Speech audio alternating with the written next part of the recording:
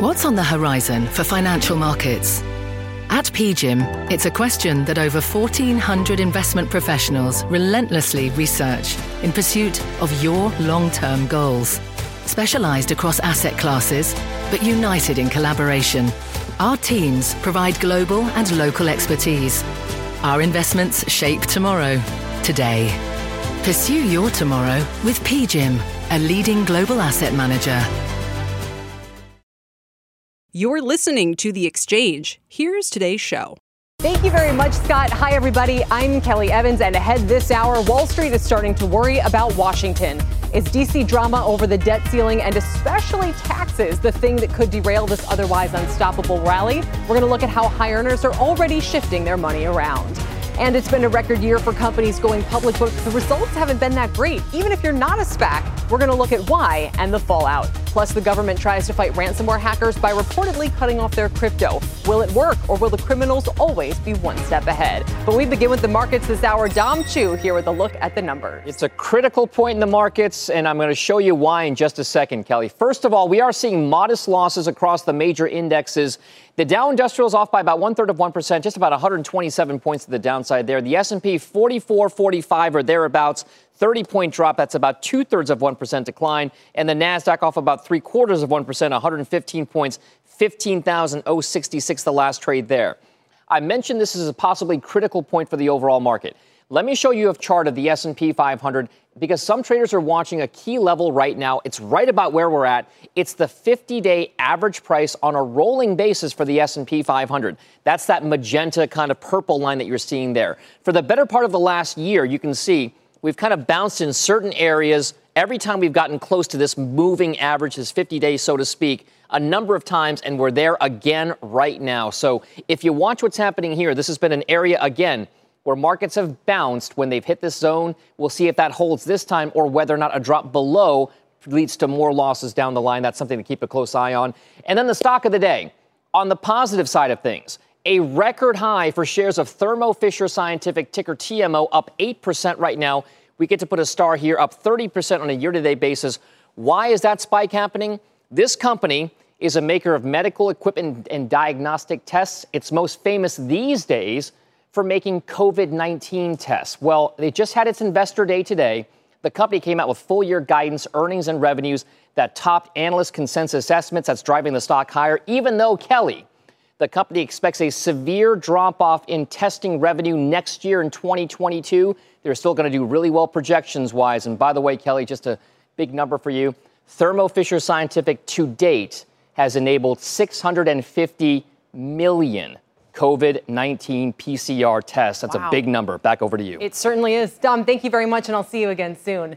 Now, while some investors are worried about inflation or tapering or economic growth, there's a very big growing number of market participants that are starting to worry about taxes. For months, it was all talk, but now we've seen the actual numbers. The top rate for corporations, 26.5%. For individuals, almost 40%.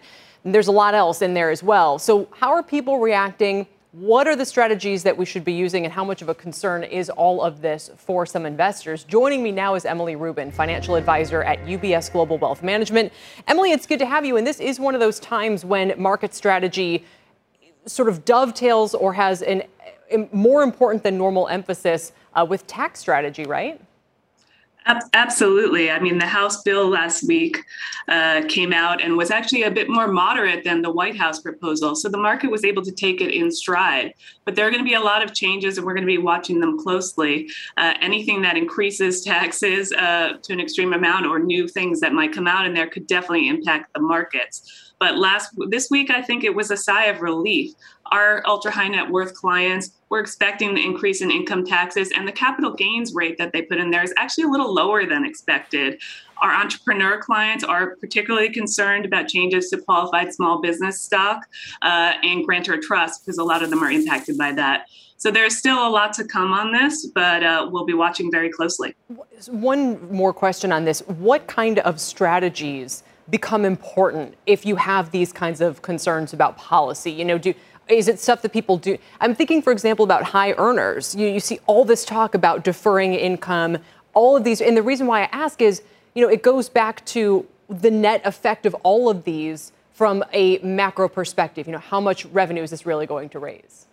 Absolutely. And there definitely were some strategies that we could have done with capital gains, though the bill has in it that the capital gains rate increase will, as of now anyway, increase as of the date it was introduced. So it's too late for those strategies. But certainly for people who have lumpy income or income they could pull forward, it's definitely something that they should be thinking about, before the end of this year. And so what would that affect markets then? If people are going to pull income forward, what would that mean for stocks?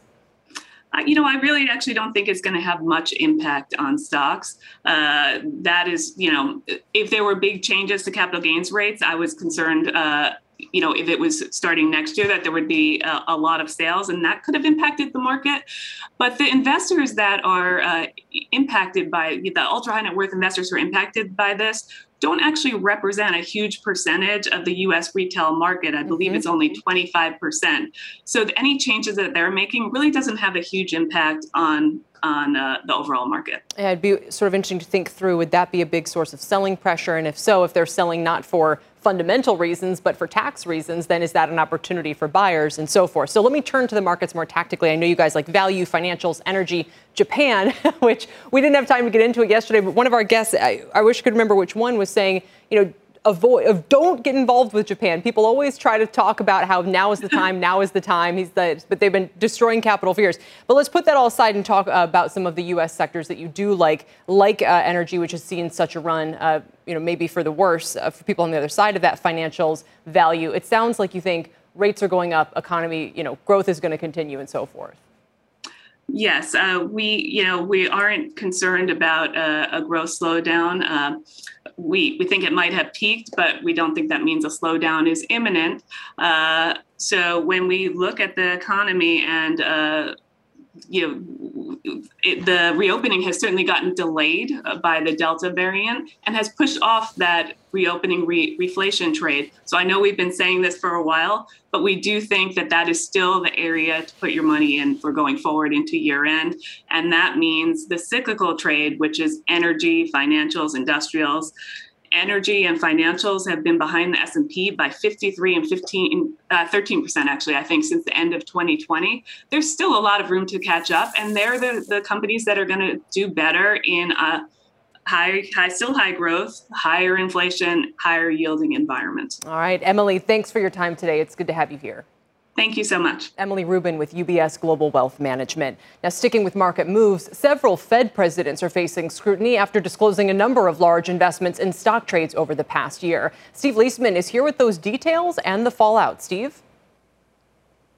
Kelly, thanks. Amid an outcry about Fed officials owning and trading individual securities, an in-depth look by CNBC at Fed officials' own financial disclosures finds 3 who last year held assets of the same type the Fed itself was buying. Boston Fed President Eric Rosengren held several $100,000 worth of real estate investment trusts that owned mortgage-backed securities. He made 37 separate trades during 2020. The Fed last year purchased almost $700 billion in MBS. Rosengren announced last week he would sell these positions and stop trading while president. Dallas Fed President Robert Kaplan, he actively traded millions of dollars of individual stocks. He said he would take the same action as Rosengren. A spokesperson for Rosengren telling CNBC that he, quote, made sure his personal savings and investment transactions complied with what was permissible under Fed ethics rules.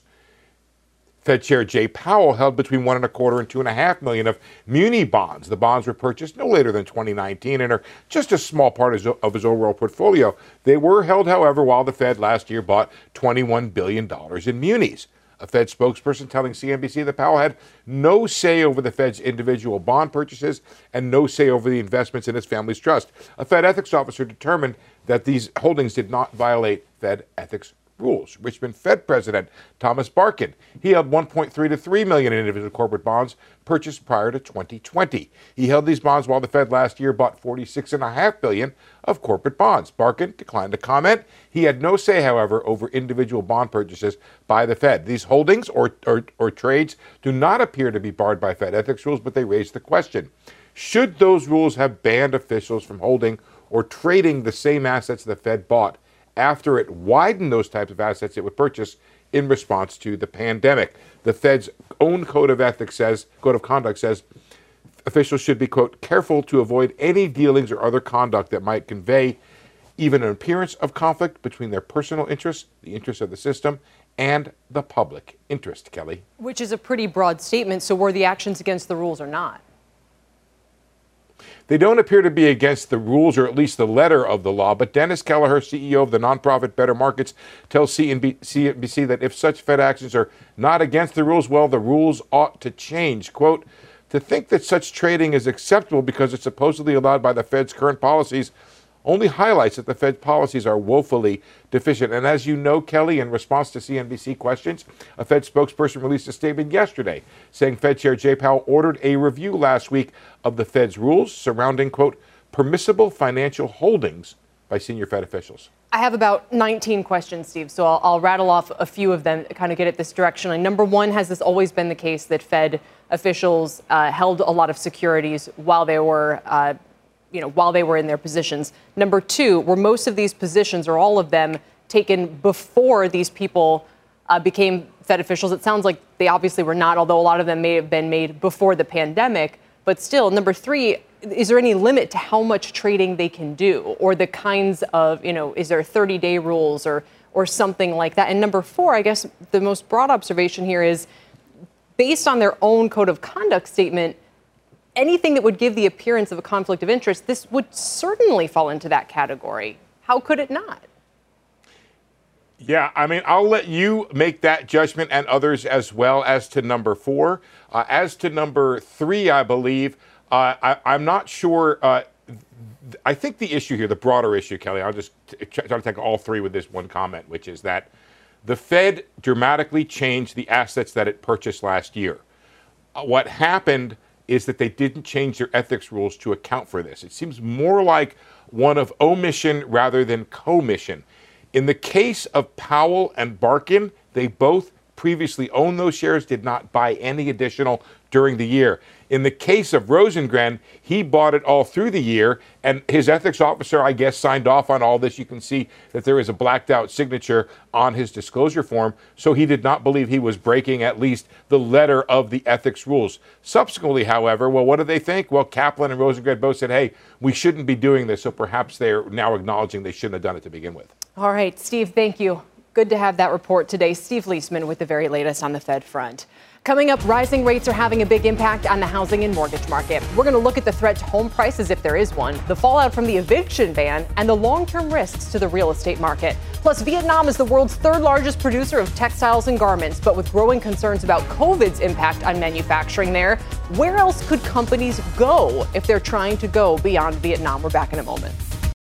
The market doesn't joke around, so why would you? Get serious. Choose Tasty Trade. Tasty Trade gives you the tools you need to make smarter moves. Dig into data with advanced charting, track profit accurately with order chain trackers, see risk clearly with curve analysis, and trade with low-capped commissions, stocks, options, futures, and more. All on one platform. No wonder serious traders choose Tasty Trade. Join the club, genius. Tasty Trading is a registered broker-dealer and member of FINRA and SIPC. This podcast is supported by FedEx. Dear small and medium businesses, no one wants happy customers more than you do. That's why FedEx offers you picture proof of delivery, packageless and paperless returns, as well as weekend home delivery to 98% of the U.S. on Saturday and 50% on Sunday. See the FedEx service guide for delivery information. FedEx Ground service is also faster to more locations than UPS Ground. See what FedEx can do for your business. Absolutely, positively FedEx. Welcome back to The Exchange. The housing market's been on a tear since the pandemic, with people relocating and looking for bigger properties, and prices have soared as a result. Zillow just today saying prices are up nearly 18% year on year, in line with other recent data points. And my next guest says home prices can keep rising. Joining me now is Matthew Poynton. He's senior property economist at Capital Economics. Matthew, it's great to have you. Explain the fundamental basis for this. Well, there's a number of reasons why I think house prices can maintain their current level. I think house price growth is definitely going to slow.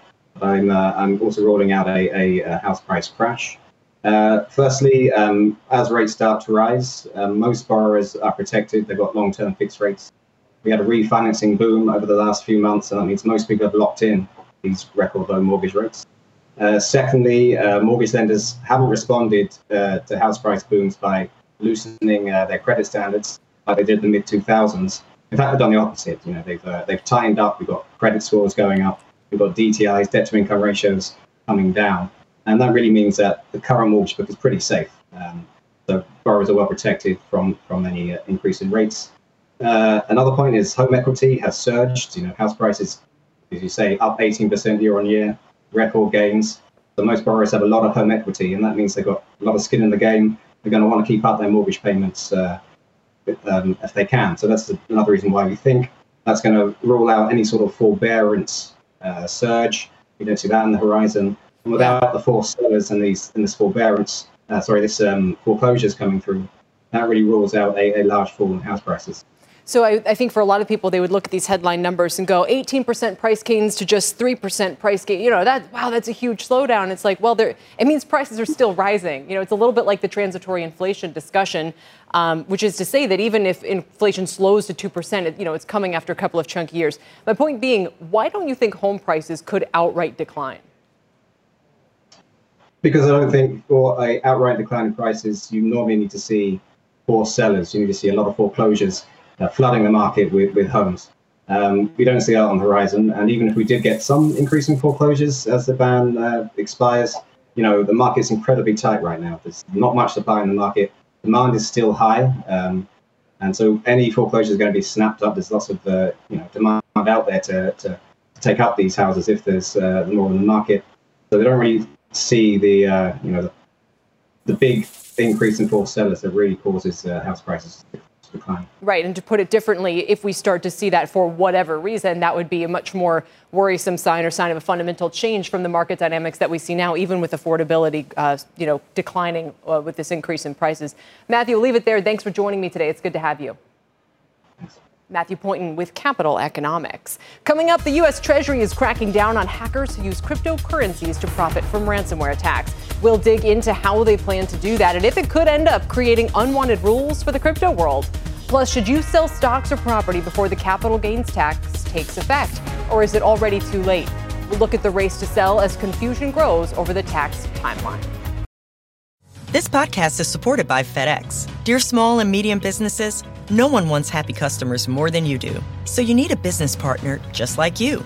Like FedEx, who understands your passion for serving your customers because they have the same commitment towards you. That's why FedEx offers you picture proof of delivery, packageless and paperless returns, as well as weekend home delivery to 98% of the U.S. on Saturday and 50% on Sunday. See the FedEx service guide for delivery information. What's more, FedEx Ground is faster to more locations than UPS Ground. Trust FedEx for timely deliveries. See what FedEx can do for your business.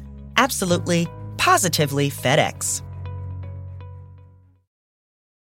Welcome back to the Exchange, everybody. About 50 points off the lows. The Dow's down 185 right now. That's 0.5%. It's the outperformer, if you want to call it that. S&P's down 0.8%. NASDAQ down almost 1% today. And here are some of the individual movers this hour. After posting its best week since December last week, Peloton has fallen every day this week and is now on track for its worst week since May. We're talking about a 40% decline from its all-time high in January. It's been struggling to find its footing. It's down 1.5% today, back to about 103 a share. Sticking with the stay-at-home theme, Zoom Video is actually the best-performing stock in the NASDAQ today after proxy firm ISS recommended against a vote against Zoom's deal to buy Five9, citing growth concerns. It's actually having a positive impact on shares, which are up about 3%. ISS is saying the all-stock deal would expose Five9 shareholders to a more volatile stock. And Zoom shares are still down about 20% since the deal was announced on July 18th, whereas Five9 is only down about 2%. And finally, take a look at shares of Moderna, which are down but off their lows. The FDA holding a meeting this afternoon to decide whether to recommend booster shots. Analysts at Evercore releasing a note in just the last hour saying they don't believe the FDA will recommend the shots. Moderna is down 4.5% today, and that brings it to about a 7% drop this week. Now to Rahel Solomon for a CNBC News update. Rahel? Hi, Kelly, and here's what's happening at this hour. The Biden administration is buying hundreds of millions more doses of the Pfizer vaccine for donations to countries around the world. The Washington Post says that an announcement is planned early next week to coincide with the U.S. General Assembly's annual meeting. At today's White House COVID briefing, officials say that the U.S. has plenty of doses available for boosters and is ready to start next week if that's what regulators recommend. And on the news tonight, the latest from the FDA advisory panel that is meeting today to decide if a third Pfizer shot is safe and effective amid doubts that boosters are even needed right now.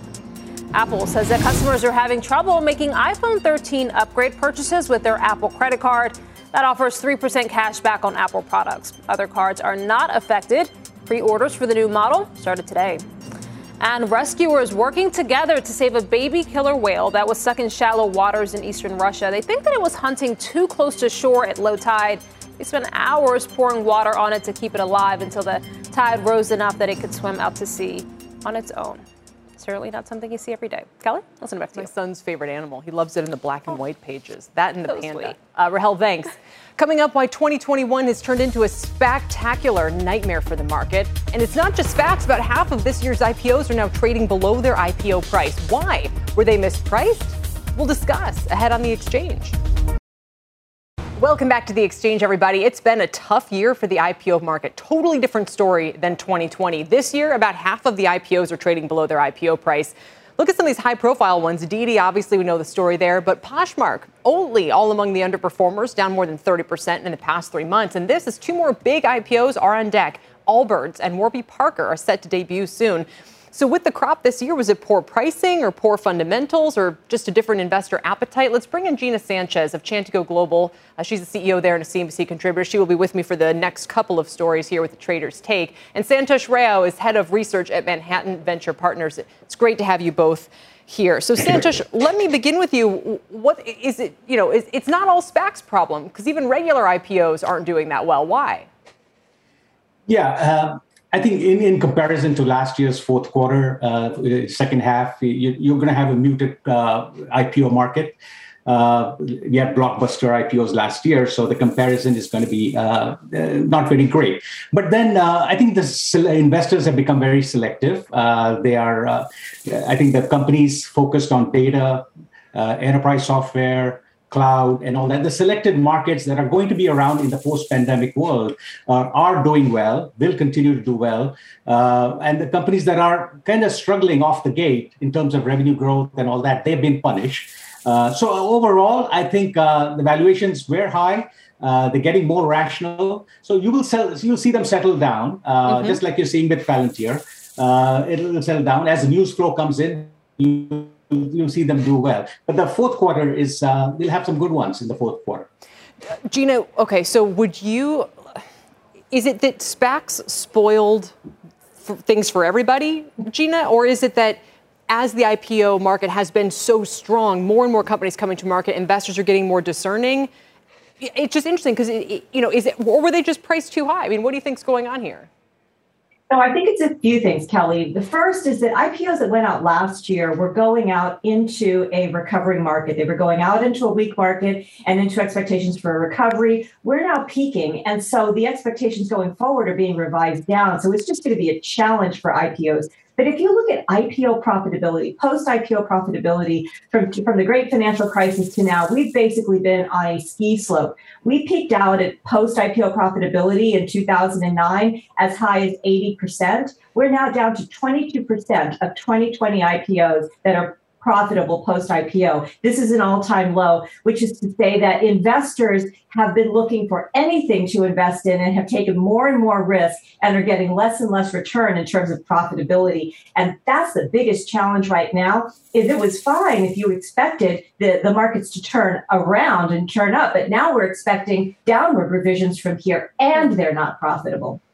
So I wonder, I guess, finally, Santosh, what would your advice to investors be? Is now actually the time to start looking at some of these names? You know, we often see this dip with a lot of companies, especially around their first earnings report. Or is it not time yet? Do some of these companies, like Gina said, if they're not profitable, do investors need to wait until they have a better, more clearer path to profitability? Yes, investors need to look at the companies very carefully. They need to have a good path forward. They need to have a good revenue growth trajectory. Just having a large total addressable market is not going to do it. They need to execute right off the gate. And you're going to see a lot of them like Instacart and Databricks and others coming down the line. So I think there are some good ones down there. The fourth quarter is going to be muted compared to fourth quarter of last year, but there are definitely good, solid companies that are out there that will come out. All right, and we'll see if that turns things around. Santosh Rao of Manhattan Venture Partners, thank you. As I mentioned, Gina, stick around because we want to stick with this theme. As the SPAC craze in the past year has come to a screeching halt, Goldman's pointing out that 93% of active SPACs are trading below their par values. Again, this feeding into some of the concern. Since the February peak, the CNBC SPAC 50 index is down nearly 20%. Are SPACs literally on their way out? Let's bring in our own Mike Santoli for some thoughts here as well. Mike, issuance of SPACs, however you want to call it, I mean, the numbers are plunging. Are they gone for good?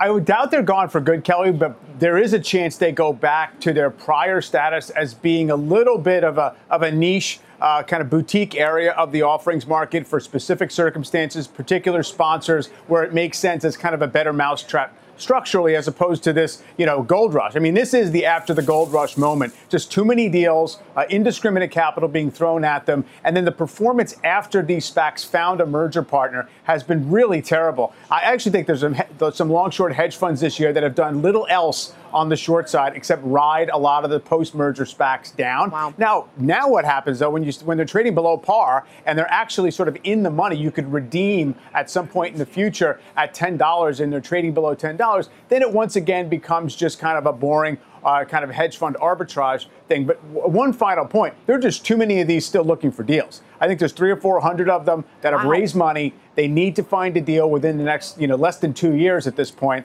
And so it's just sort of a pig in a python problem. 300 or 400 is something, Gina, for investors to think about as these start coming to market. So what would you add? I mean, and obviously the SEC has started to crack down on this a little bit as well. Is that going to push these companies into the traditional IPO pipeline? Does it just mean that, the ones who are still coming to market in the SPAC and the companies themselves who have done SPACs, Gina, I've heard from ones who regret it. And, they got to be a little careful how they talk about it. There's relationships with bankers and that kind of thing. But they're certainly not thrilled about this outcome. No, and quite frankly, the money that's already been raised into those SPACs actually have a ticking time limit in order to find that company, which is to say it feels like 2006. It feels like 1999, where there was too much money chasing too few opportunities. And I think there are going to be a lot of very bad investments. In terms of vintage year terms, I think this is going to be a terrible year to have invested in a SPAC because there's just too much money and too little opportunity. Mike, I'm going to ask you a direct prediction question. So 2020 was the year that IPOs did phenomenally. The Renaissance IPO Index outperformed the market. It was the year for innovation and Cathie Wood's ARK Fund and so forth. And this year has obviously been the opposite. What do you think 2022 looks like? I think there's a decent chance. First of all, I think maybe the pace of deals will slow a little bit. And there's a decent chance that we have a more, quote, normal year, which is maybe the majority of IPOs work, but it's still not across the board a great sub-asset class. Throughout the long path of history, IPOs have actually not been great. One of the reasons people have defended the whole practice of pricing them a little bit low to get a pop is because it's risky to just across the board own new issues. So I think we're probably going back maybe to that norm. We did see a peak in the whole disruption. Let's just buy a piece of the 5-year future type stocks back in February. The overall market has absorbed that really pretty well, mostly because the general cyclical move in the economy has been strong enough to offset some of that weakness. It's really well said. It's been a huge rotation under the surface, under these seemingly calm waters. All right, Michael, thank you. We appreciate your time today, Mike Santoli. And finally, it's the expose that keeps getting worse for Facebook. The Wall Street Journal continuing to report on internal documents from the company detailing how Facebook is struggling to battle misinformation and mental health issues and the way both Facebook and Instagram are designed for users. Let's bring in our Julia Borston for more. Julia.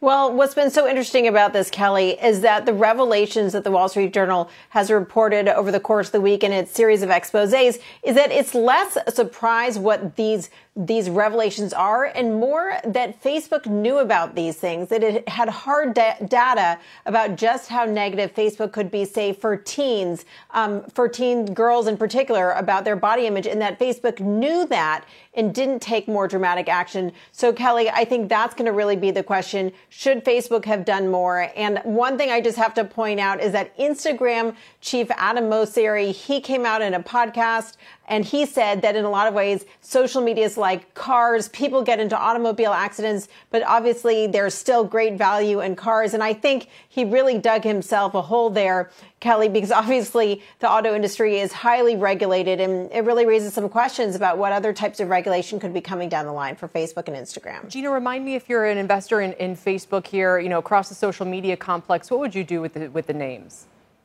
Lido Advisors is an investor in Facebook. However, it is actually not allowed in the ESG portfolio for this exact reason. This kind of comes down to the question is, will a company act ethically in the face of a profitability motive? And what we're finding out is no. They won't. Profits matter to them. And to Julia's point, there is a reason that regulation exists. Which is to say that companies are trying to do what they can, but there needs to be regulation. And I think this talk about regulation is going to suppress the multiples for social media stocks going forward, because this topic of regulation is one that is equally shared on both sides of the aisle. Nobody likes social media stocks right now. So there is, I think, this just adds more and more fuel to the fire to look at the various regulations, starting from the FTC regulations and on down. But at the same time, Gina, they are still the places to be in terms of ad flow, ad dollars, digital ad market. Is anything really going to change that? And if not, won't they continue to perform? Well, if all of a sudden companies like Facebook or like Twitter become liable for acting on this information, it is going to radically change what they're going to be willing to do, who they're going to be willing to let on and keep off the platform, how big the platform can grow. This actually feeds directly into whether or not they're going to be profitable. Interesting. From that lens, that would be shocking if they had to suddenly be liable for that. Julie, I'll give you a final word. Well, Kelly, I think it's just going to be really interesting to see what Facebook does now. The company made the point that it was intentionally collecting this data so it could act on it, so it could understand what kind of content is negative for teens. But I think especially in this younger demographic, that's where they're facing increased scrutiny. And I think they're going to be under more pressure to act and put up more guardrails. It'll be very interesting to see, Kelly, whether or not they do go forward and launch Instagram for Kids as planned. And if they do, which I think they probably will, how different Instagram for Kids will look compared to the traditional app that we all use. Oh, yes, that is a great point. Julia Borston, Gina Sanchez, thank you both. We really, really appreciate it today. Coming up, Vietnam was once considered the savior for U.S. manufacturing abroad, an alternative to producing in China. After the break, we'll look at why companies may be trying to look beyond Vietnam now to solve their supply woes. We're back in a moment. Many big companies with manufacturing facilities in China have moved those to Vietnam. But what was once seen as a haven has turned into more of a nightmare lately. CNBC's Lorianne Laraco joins me now to explain everything that's happening. It's great to have you here on set, by the way. So we have a ton of huge companies, Lorianne. We had a big warning about Nike this week. What's the backstory here? The backstory here is that it's going to get a heck of a lot worse. You've had a 109-day shutdown in Vietnam, in Ho Chi Minh. Yes, and it keeps on counting. The country essentially locked down that major manufacturing hub. And we're not going to know until the end of September if it's going to be back open again. That's shocking.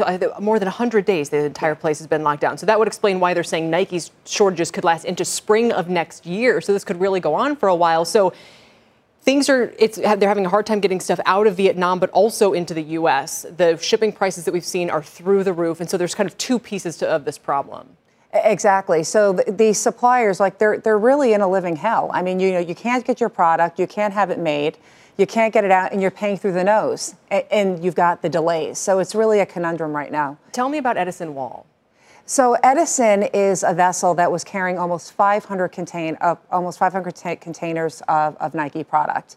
And it left Vietnam back in late August. And it arrived on August 27th in the port of LA. And it stayed there docked for 12 whole days. It was anchored out in the middle of the ocean. And then finally it got into the port of Los Angeles in early September.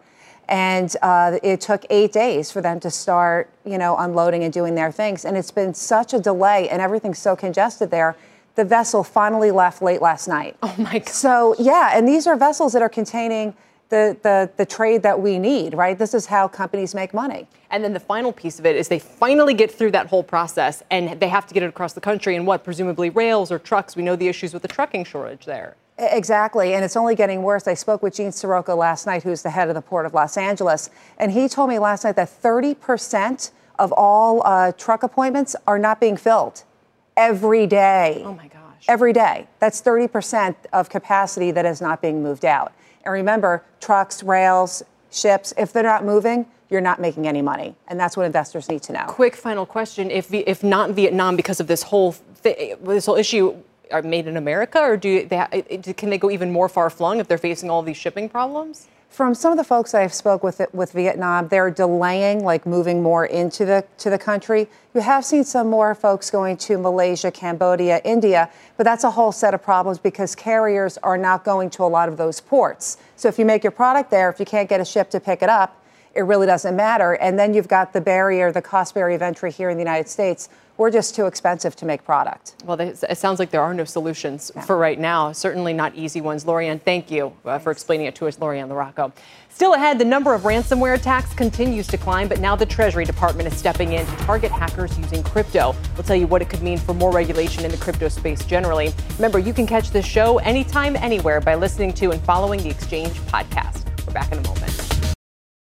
Welcome back, everybody. According to reports, the Biden administration is set to roll out steps curbing the use of cryptocurrency and ransomware payments. Eamon Javers is here with the details. Eamon?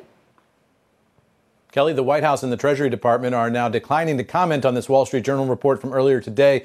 What the Journal is reporting here is that the Biden administration, as early as next week, is set to take an array of actions to crack down on cryptocurrency transactions involving ransomware and cyber attacks on American companies. Not at all clear necessarily what that array of actions will include, but part of this, they say, will be sanctions on some of the entities involved. What they would need to do in order to be effective here, the Journal reports, is to target crypto platforms that obscure transactions, those so-called crypto mixers, and also digital wallets that receive ransom payments. It's not entirely clear what the full panoply of options are that the Biden administration is considering, but clearly the cryptocurrency transactions are a key part of the whole engine that runs this ransomware scam that we've seen over the past year or two really just cripple large portions of corporate America. So the Biden administration thinking here, according to the Wall Street Journal, is what you need to do is go after the money. If you can block those payments, then maybe you can do something to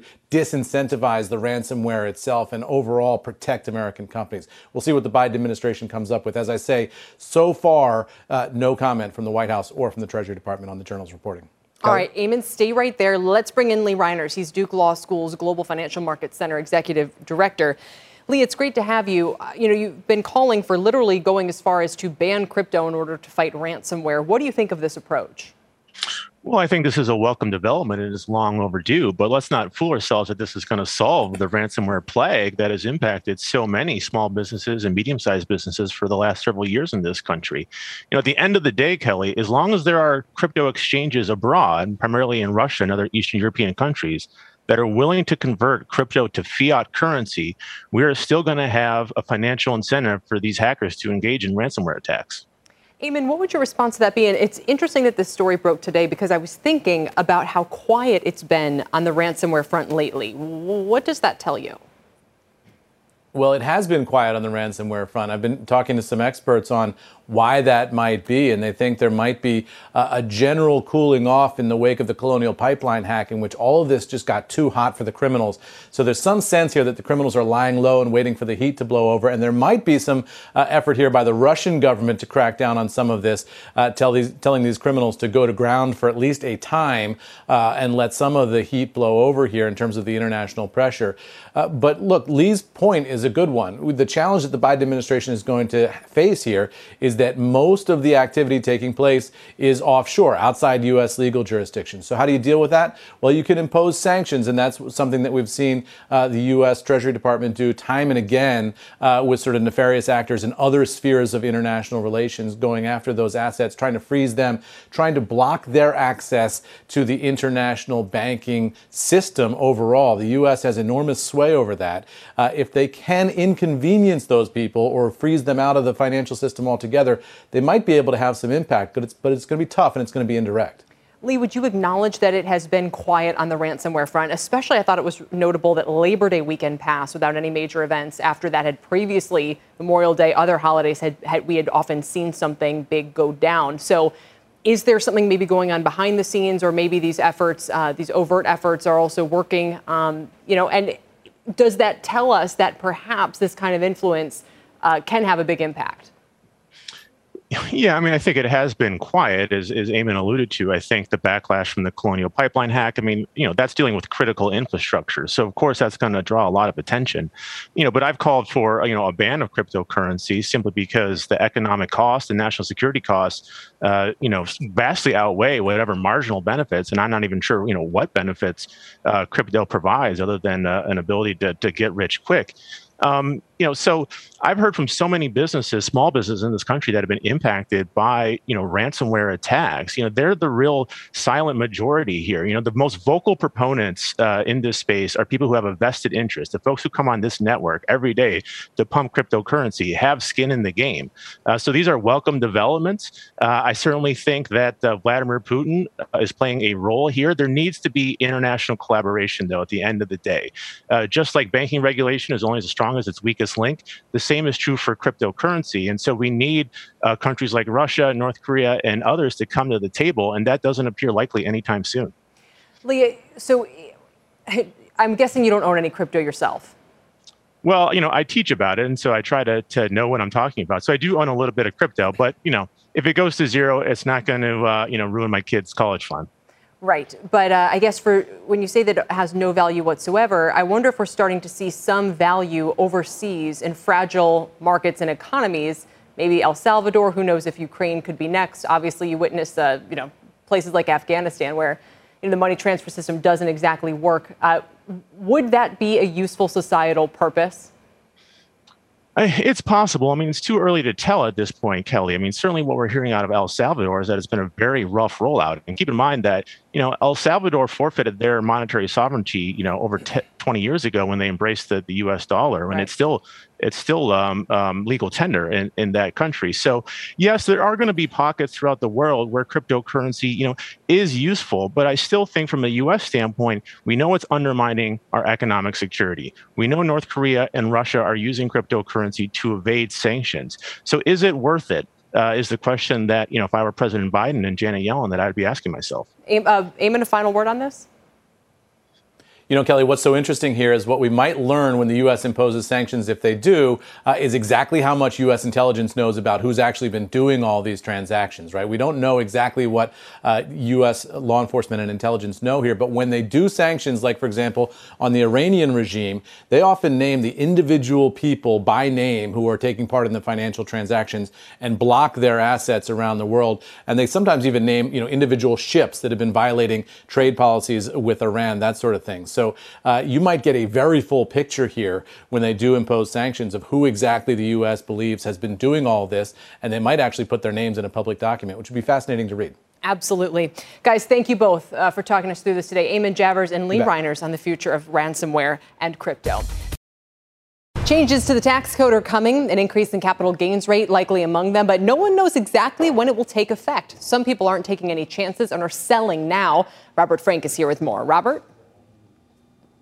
Well, Kelly, accountants and tax lawyers telling me they are all getting the same question from wealthy clients right now, which is it too late to sell? President Biden, Democrats in the House and Senate have all proposed increasing the capital gains tax on high earners. The president wants a rate of 39.6, the House 25. But a bigger source of disagreement right now is the timing, and that has created mass confusion for tax planning. President Biden announced that his capital gains tax should be retroactive to April. That's when his plan was announced. The new House plan gives a start date of September 13th, when their plan was announced.